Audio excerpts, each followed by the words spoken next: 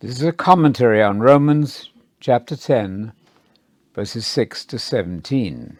As in a murder mystery on the stage, where we do not learn what the key clues were until the end of the play, so it is with God's plan. Not until his kingdom becomes empirically reality in the transformation of the age will the key clues and their meaning become known to all. That's from Interpretation, a Bible commentary for teaching and preaching, written in 1985. With this statement, Paul Achtermeier provides us with an indispensable key to the movement of Paul's thought in Romans. The logic of Paul's reasoning is rooted in his view of history, namely that God is guiding his gracious purposes towards a goal, that of restoring the creation to a condition of harmony with its creator. The empirical reality, as Achtermeier called it, the empirical reality of the coming kingdom, seen through the eye of faith, provides the common hope of all New Testament writers. Romans 9 to 11, in which our passage is found, reveals Paul as a thoroughgoing exponent of the messianism he had learned from both his Jewish and Christian heritage. His recognition of Jesus as Messiah had intensified his appreciation of God's saving purposes. In addition to the believers now being invited to the messianic salvation, Israel, the nation, as all the prophets foresaw, will play a significant role in the great restoration mentioned in Romans 11, verses 25 to 32. The theology of Romans is not confined to the doctrine of the individual's justification by faith. Righteousness by faith, dikaiosune in Greek, is rendered in our versions by both justification and righteousness. And this is indeed the central concern in Paul's argument. However, the gospel of God's righteousness, Romans 1, 16 and 17, reveals his plan to restore covenant relations with his creation. The mystery now made known to the church shows how God is at work in history. This is the overarching theme of Romans. The issues have to do not with static doctrines, but with God's ongoing purpose for the world as he works it out in Christ. It follows from this introductory premise that Romans 9 to 11, in which our passage is set, is in no sense peripheral to Paul's main argument. Paul's preoccupation with the Jewish question, so-called, stems logically from his basic insight that God's plan of salvation is to be traced to his original response to the fall of Adam, when the promise of a Savior was made, as in Genesis 3:15. Since that promise was confirmed to Abraham as the model of subsequent Christian faith, according to Romans 4, verses 1 to 5, and since for Paul Christ is the human Messiah, descended from Abraham and David, as we read in Galatians 3:16 and Romans 1:3, the destiny of Israel is crucial for the whole sweep of history as Paul sees it.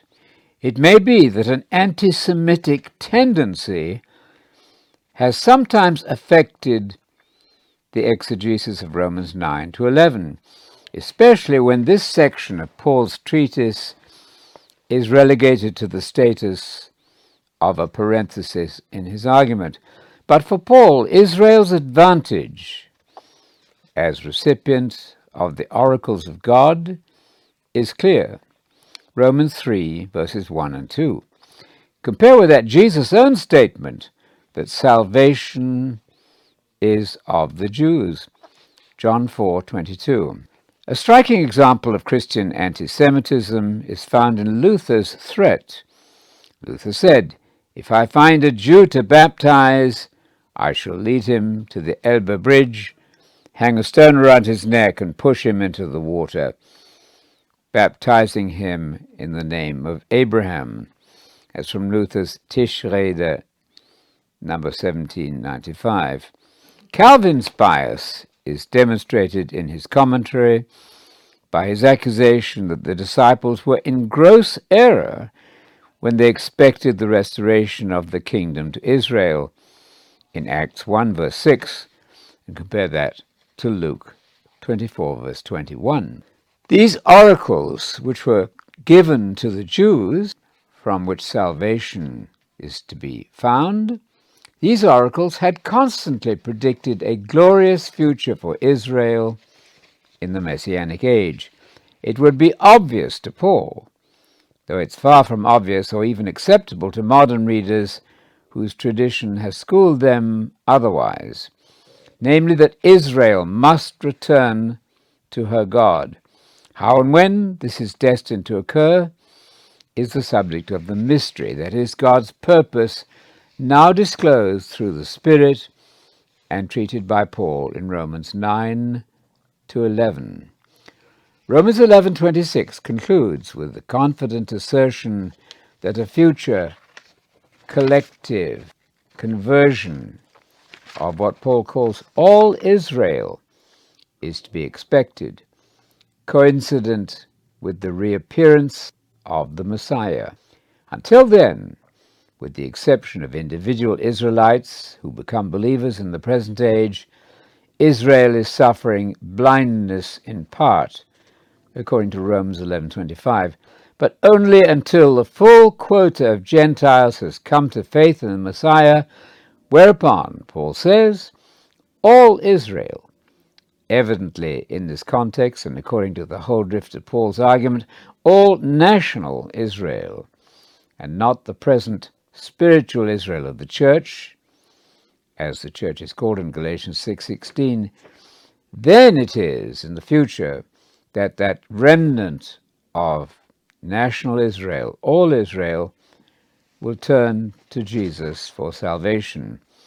Romans 11, verse 26. This does not mean that there are two ways of salvation involving Christian and Jewish covenants. It is simply that in the divine plan, a final repentance of historical Israel collectively is expected in accordance with Hebrew prophecy.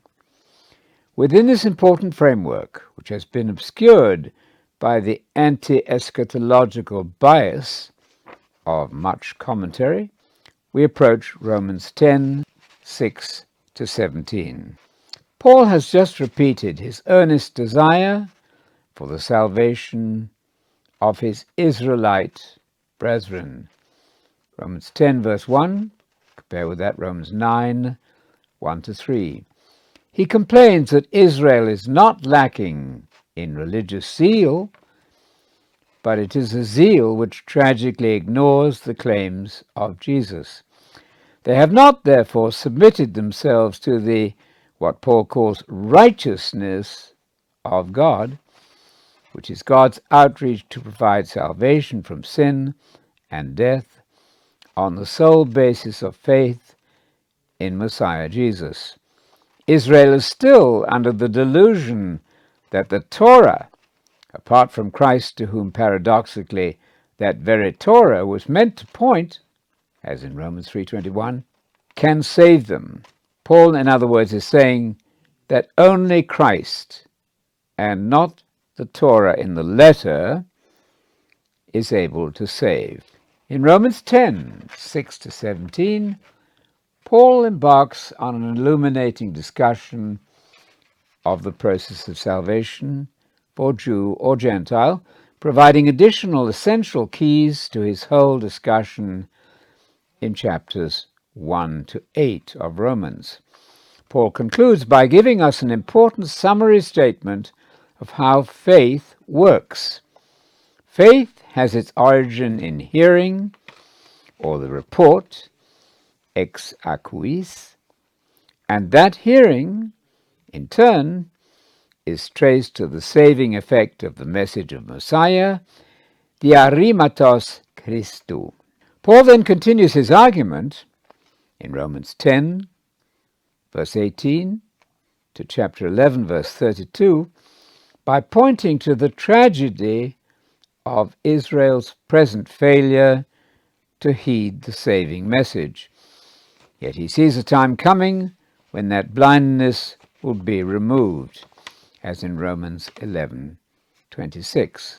I note that the future conversion of national Israelites, following the conversion of Gentiles at the end time, was correctly stated in Devet, Hodge, Sandy, and Headlam in the International Critical Commentary, and so on. Chapter 12, verse 1 and following in Romans continues with a detailed exhortation to Christian conduct. I beseech you, therefore, brothers and sisters. We propose the following translation from the Greek of Romans 10, verses 6 to 17. But the righteousness which arises from faith speaks thus. Do not say in your heart, who will go up to heaven, that is to bring Messiah down, or who will go down to the abyss, that is to bring Christ up from the dead. The message is near to you, in your mouth and in your heart. That is, the message of faith which we are proclaiming publicly. Namely, that if you confess the Lord Jesus with your mouth, and if you believe in your heart that God raised him from the dead, you will be saved. For with the heart one believes, resulting in righteousness, and with the mouth confession is made, leading to salvation. For Scripture says, everyone who is a believer in him will not be disgraced. For there is no difference between Jew and Gentile, for the same Lord is rich to all who call on him. For everyone who calls on the name of the Lord will be saved. How then can they call on one in whom they have not believed? And how can they believe him whom they've not heard preaching? And how can they hear unless someone heralds the message? And how can they herald the message unless they are divinely commissioned? As it's written, how beautiful are the feet of the ones announcing the good news about the good things, that is to say, good things coming. But not all have responded to the good news. For Isaiah says, Lord, who believed our report? Faith, then, is produced by hearing, and hearing is mediated by Messiah's message. Our approach both in the translation and exegesis of this passage attempts to take note of a fundamentally important principle enunciated by James Dunn in his Word Biblical Commentary on Romans 9 to 16. James Dunn says this: the first task of exegesis is to penetrate as far as possible inside the historical contexts of the author and of those for whom he wrote. So much of this involves the taken for granteds of both author and addressees. Where a modern reader is unaware of or unsympathetic to these shared assumptions and concerns, it will be impossible to hear the text as the author intended it to be heard and assumed it would be heard. In this case, Romans, a major part of the context is the self-understanding of Jews and Judaism in the first century and of the Gentiles sympathetic to Judaism. Since most of Christian history and scholarship, regrettably, has been unsympathetic to that self-understanding, if not downright hostile to it, a proper appreciation of Paul in his interaction with that self-understanding has been virtually impossible. The same caveat is offered to exegetes by F. V. Filson, who says, the primary kinship of the New Testament is not with this Gentile environment, but rather with the Jewish heritage and environment. We are often led by our traditional creeds and theology to think in terms dictated by Gentile and especially Greek concepts. The New Testament's kinship is primarily and overwhelmingly with Judaism and the Old Testament. The New Testament speaks always with disapproval and usually with blunt denunciation of Gentile cults and philosophies. It agrees essentially with the Jewish indictment of the pagan world. That's from Filson's The New Testament Against Its Environment, written in 1950. In Romans 10, verse 6, we take up Paul's argument at a point where he begins to elaborate again on the central theme of his entire treatise in Romans, namely the righteousness of faith. With the word righteousness, we should not forget a typical Old Testament context. We are reminded of Isaiah chapter 45, verse 8, where mention is made of righteousness as a description of the eschatological salvation of Israel in the New Age. When the skies, and I'm quoting, pour down righteousness, the earth will experience salvation. It should not immediately be thought, with much traditional exegesis, that Paul has abandoned the concrete meaning of salvation in the prophets. While certainly for Paul the repeated use of righteousness in Romans designates God's giving and sustaining a renewed covenant relationship with him, the process is fully accomplished only in the eschatological future. Then immortality will be conferred on believers, and they will be saved from the coming wrath. Romans 5, verse 9. Then the physical creation will rejoice at the manifestation of the sons of God. Romans 8, verse 19. Since the arrival of the new possibility of salvation in Christ, righteousness is no longer to be confined within national and ritual limits. This does not, however, mean that it is to be divorced from its worldwide territorial context as given by the prophets. We may not instinctively relate to the millennial hopes of the prophets. There is nothing, however, to indicate that Paul has abandoned them. They are part of the so-called furniture of the belief system of apostolic Christianity, which cannot be set aside without altering the quality of the message itself. Significantly, Paul's quotation of Deuteronomy chapter 30, verses 12 to 14, in Romans chapter 10, verses 6 to 8, omits the last three words of verse 14. Paul intends to shift the emphasis from works to faith.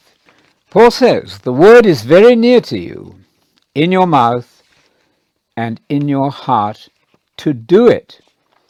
Moreover, it is not, as in Deuteronomy, the commandment which is neither too far off nor too difficult, but Christ and the word of the gospel, what Paul calls the message of faith, which we are proclaiming publicly.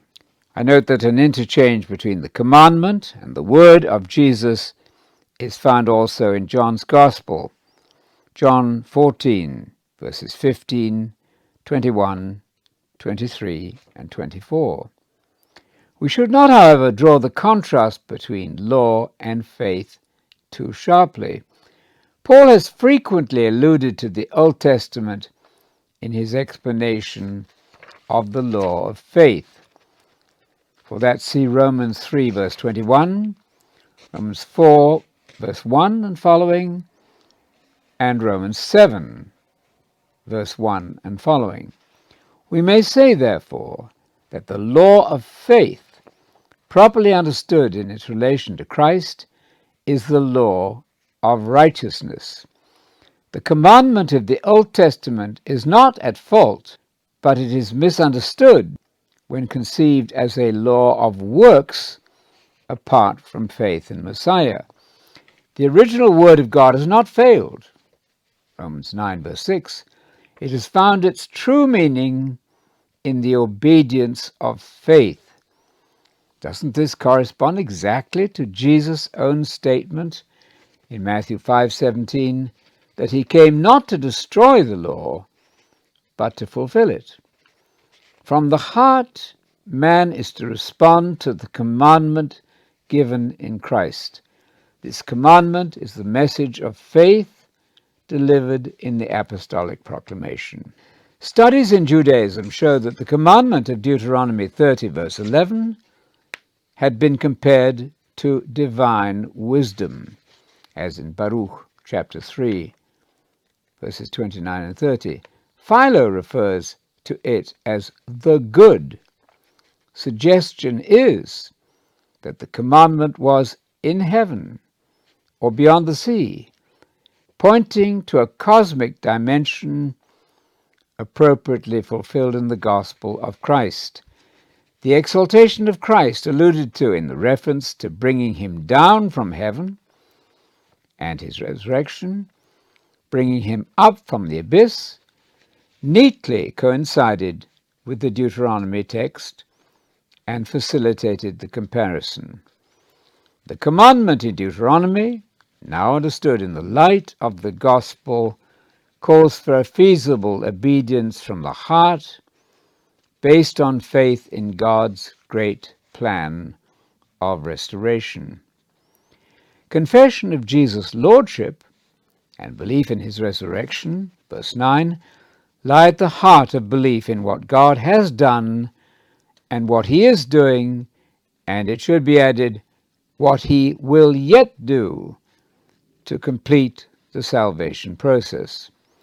That Jesus is Lord, 1 Corinthians 8, verse 6, Philippians 2, verse 11, does not mean that he is God, but rather he is God's agent, the Lord Messiah of Psalm 110:1, so often quoted in the New Testament. It's important to establish what status is intended for Jesus when he is confessed as Lord. Ziesler is right to remind us. Paul ascribes divine functions to Jesus.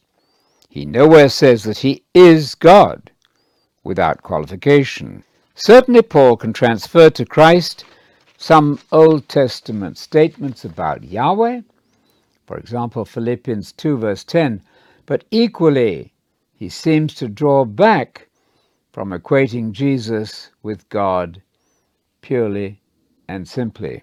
That's from Ziesler's Paul's letter to the Romans, written in 1989. That God raised Jesus anchors faith in the historical event without which there is no story to tell, 1 Corinthians 15:17. Belief in the resurrection is, of course, central to all New Testament teaching. Paul's point here is that the conviction that God raised Jesus must move first from the mouth of the preacher to the convert, and then from the latter's heart to his mouth. So the good news is supposed to be propagated. It's not hard to recognize that Paul's creative use of the Old Testament to speak of the gospel aims both at confirming the believers and involving his fellow countrymen, who have largely rejected their Messiah. Romans 10, verse 11, introduces the same quotation which Paul had used in chapter 9, verse 33. It is a quotation of Isaiah 28, verse 16, which commends faith in the Lord, in Yahweh that is, now to be read as faith in Yahweh's unique agent, Christ. The insertion of all enables Paul to remind us that the law had always envisaged the nations becoming part of Israel's covenant. No one is excluded from the invitation to faith. The resurrection and exaltation of Christ made that possibility a reality. The law had always encouraged faith in the one who gave it, but faith is now to be directed towards Christ and his gospel message as the one appointed as Lord of God's saving program. Paul makes the same point positively. In calling on the Lord, the believer now finds salvation in the Lord Jesus, who represents God.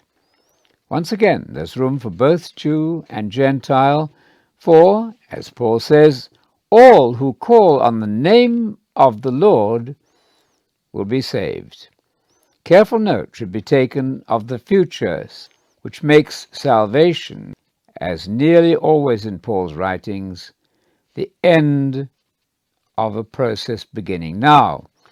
Compare with that Romans 13, verse 11. Paul appropriately has the Joel, chapter 2, verse 32 in the Septuagint, that text in mind, with its promise that in Mount Zion and Jerusalem there shall be one who is rescued, anasozomenos, and they who received good news, evangelizomeni, whom the Lord has summoned.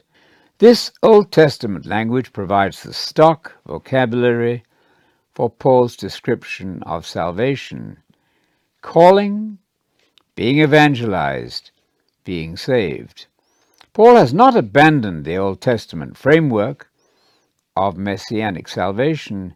He still expects the day of the Lord and rescue from wrath at that time.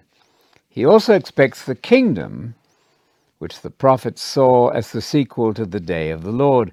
All this is indeed part of the taken for granted which Paul had earlier conveyed to his converts when, as Luke persistently says, Paul preached the good news or gospel about the kingdom of God and the name of Jesus Christ. You'll find that in Acts 19, verse 8, Acts 20, verse 25, Acts 28, verses 23 and 31. Compare with that the very striking text in Acts 8, verse 12. The process of salvation. In verse 14, Paul moves to the heart of the issue. How is the process of salvation to be initiated? How can one call on someone in whom one has not believed?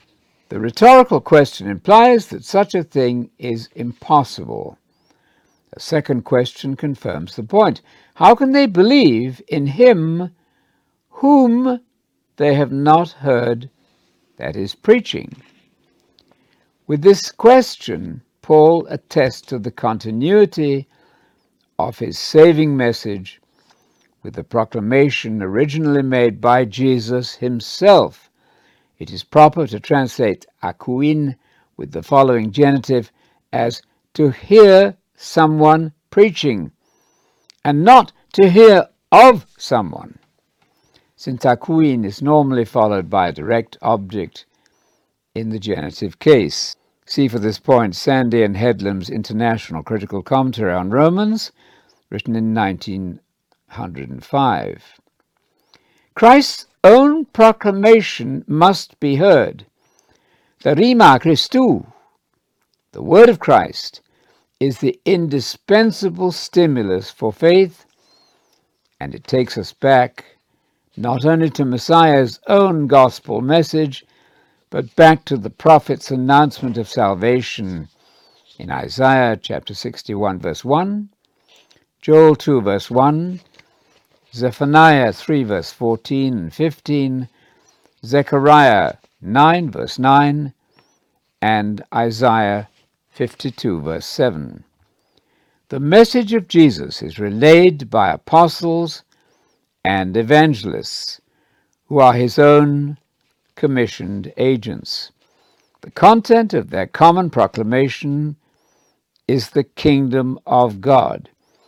In view of his constant reliance on the Hebrew Scriptures for the framework of his theology, Paul then appeals in verse 15 to Isaiah chapter 52, verse 7. How beautiful are the feet of those who bring good tidings, who publish peace, who bring good tidings of good, who publish salvation, who say to Zion, your God reigns, or your God has become king. It is clear from the Jewish Targum that the latter phrase is to be understood as a promise of the manifestation of the kingdom of God. Despite the present invasion of the evil age by the Spirit of God, Paul still expects the great messianic salvation of the age to come and strains towards it in hope. This is only to say that Paul has not parted company with Jesus and John the Baptist's original call to repentance based on the imminent day of the Lord, which would usher in the kingdom of God. For that, see Matthew chapter 3, verse 2 and 7, and Mark chapter 1, verses 1, 14, and 15. In verse 16, we find Paul lamenting the obvious failure of Israel to respond to the message by which God invites them back into covenant relationship. In the last verse of our passage, we reach a statement about the provenance of genuine saving faith. Paul says, so then, faith comes from hearing, and hearing is mediated by the message of Messiah. This brings Paul to the conclusion of his logical train of thought.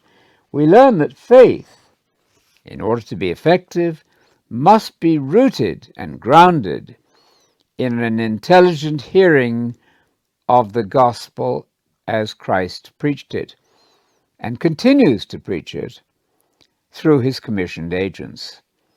Thus, the whole Christian venture may be summarized as a response to the message of faith which we are proclaiming. That's Paul's statement in verse 8. This passage in Romans is of particular interest as a challenge to modern versions of what is called the gospel. Paul holds, in common with all the New Testament writers, a conviction that the transaction between preacher and hearer must be guarded against all attempts to alter its terms. Any perversion of the saving message will produce a defective convert who has not properly appropriated God's invitation to salvation. No wonder, then, that in 1 Thessalonians 2, verse 13, we find Paul thanking God in terms reminiscent of our passage in Romans. Paul says in 1 Thessalonians 2, verse 13, when you received the word of the report, logos akois, from us, you received it not as a message from man, but as what it truly is, God's message, which is indeed effectively at work in you, the believers. It is fatally easy for modern Gentiles to reduce the message of salvation to terms dictated by an anti-eschatological bias mediated to us by the intrusion of post-biblical ideas.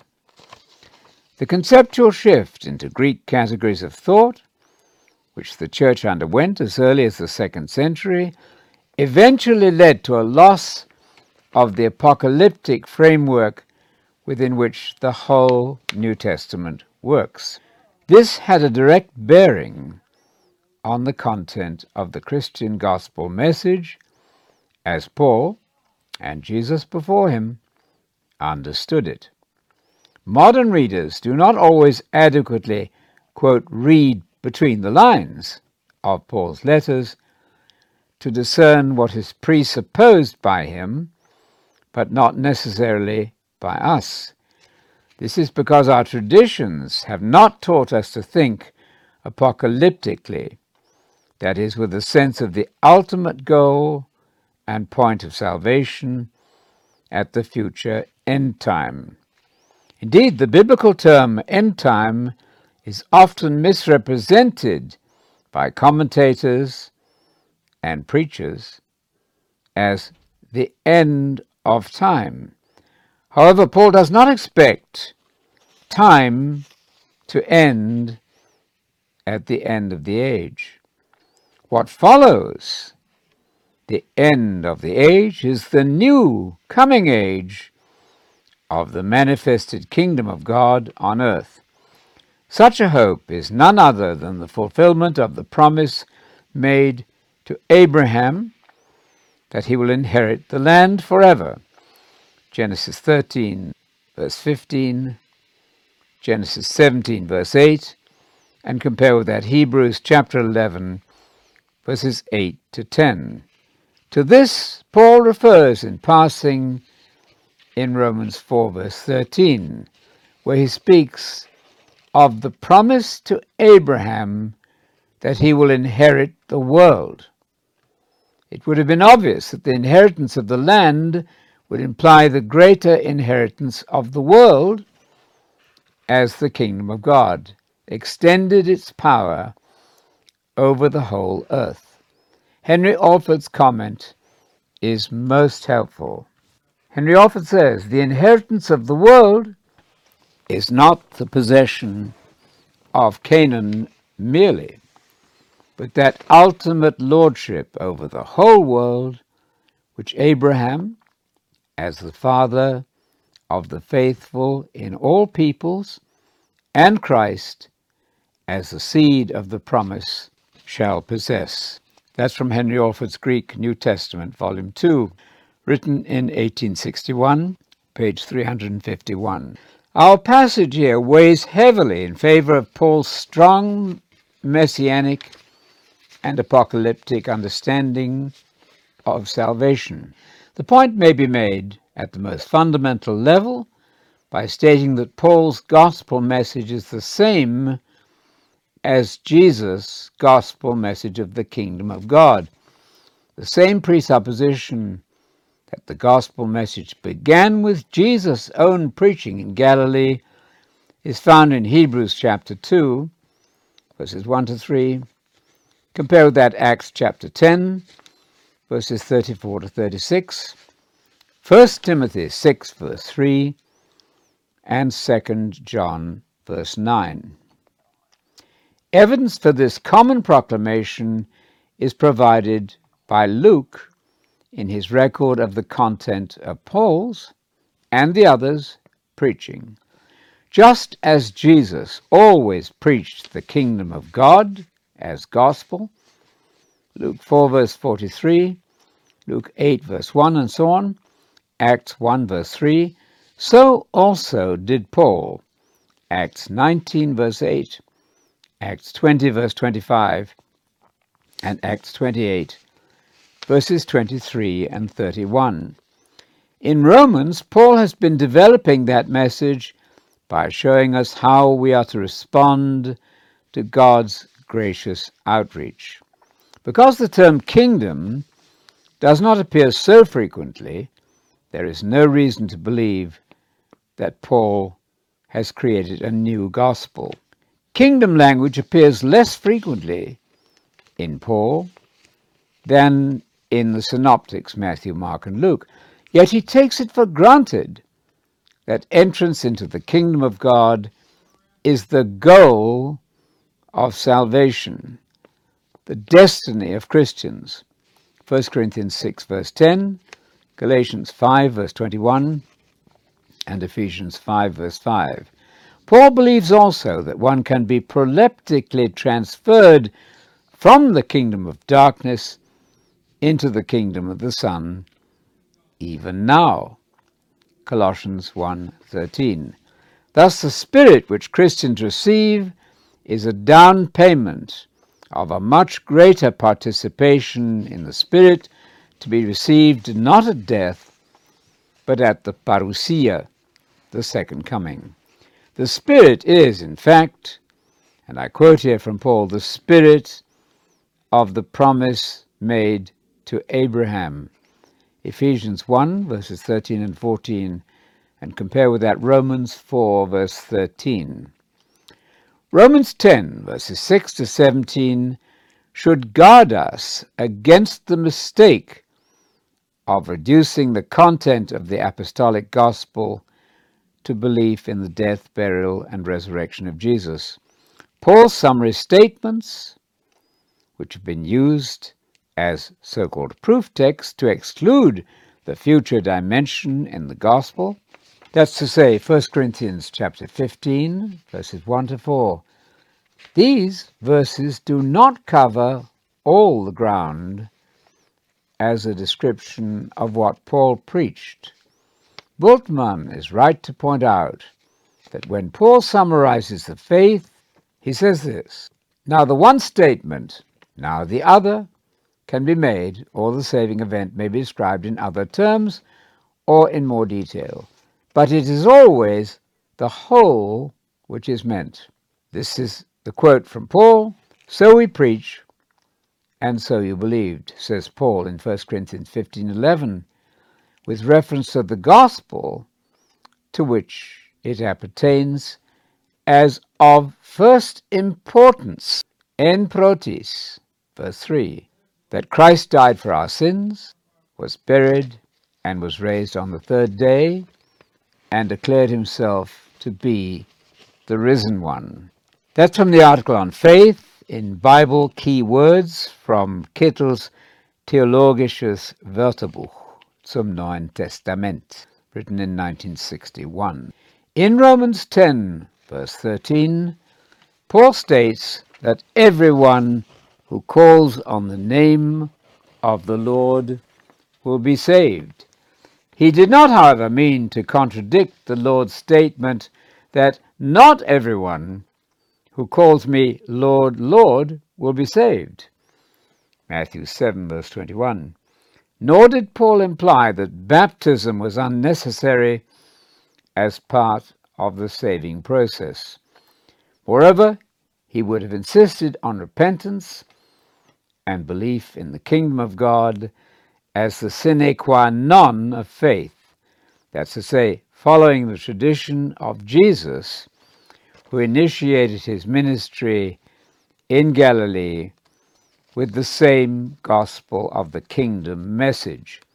Mark chapter 1, verses 1 and 14 and 15.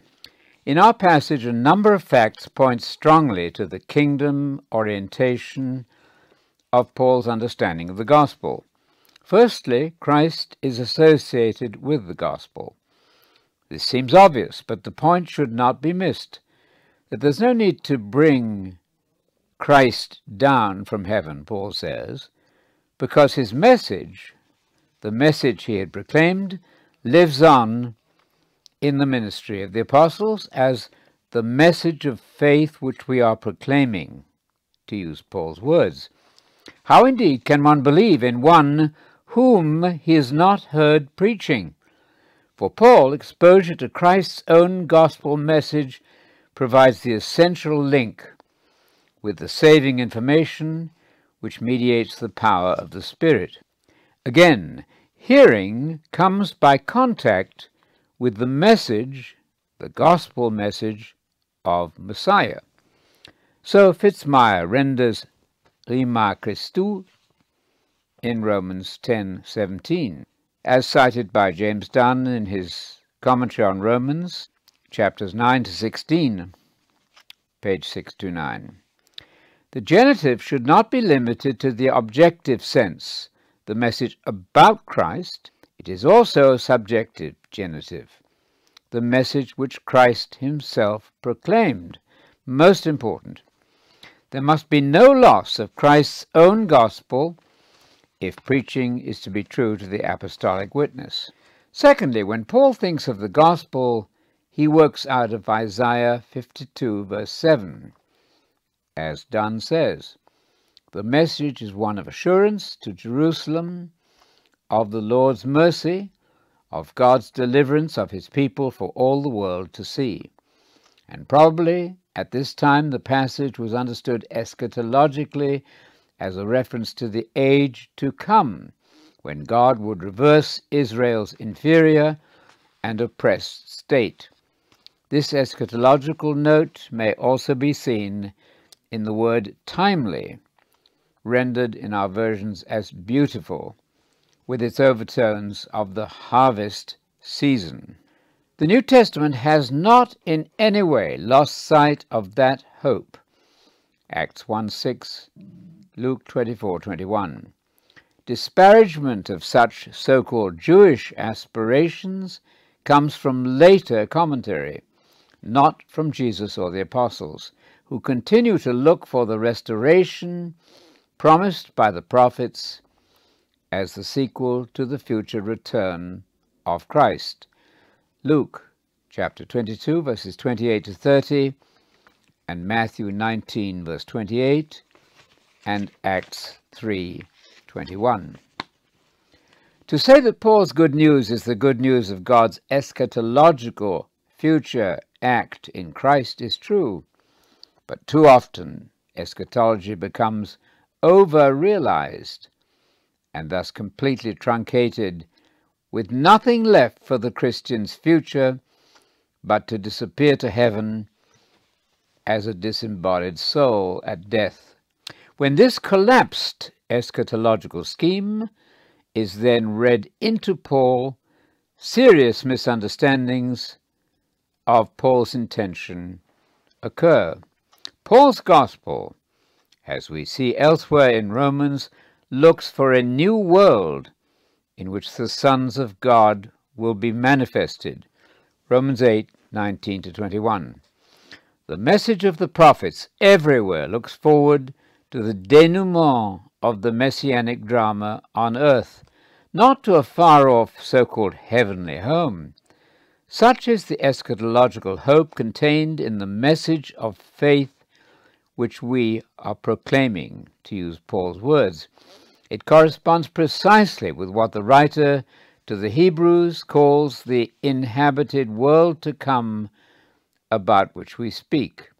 Hebrews 2, verse 5. And to Jesus' own promise of inheritance in the future kingdom of God, which is equated with inheriting the earth or the land. Matthew 5, verses 3 and 5.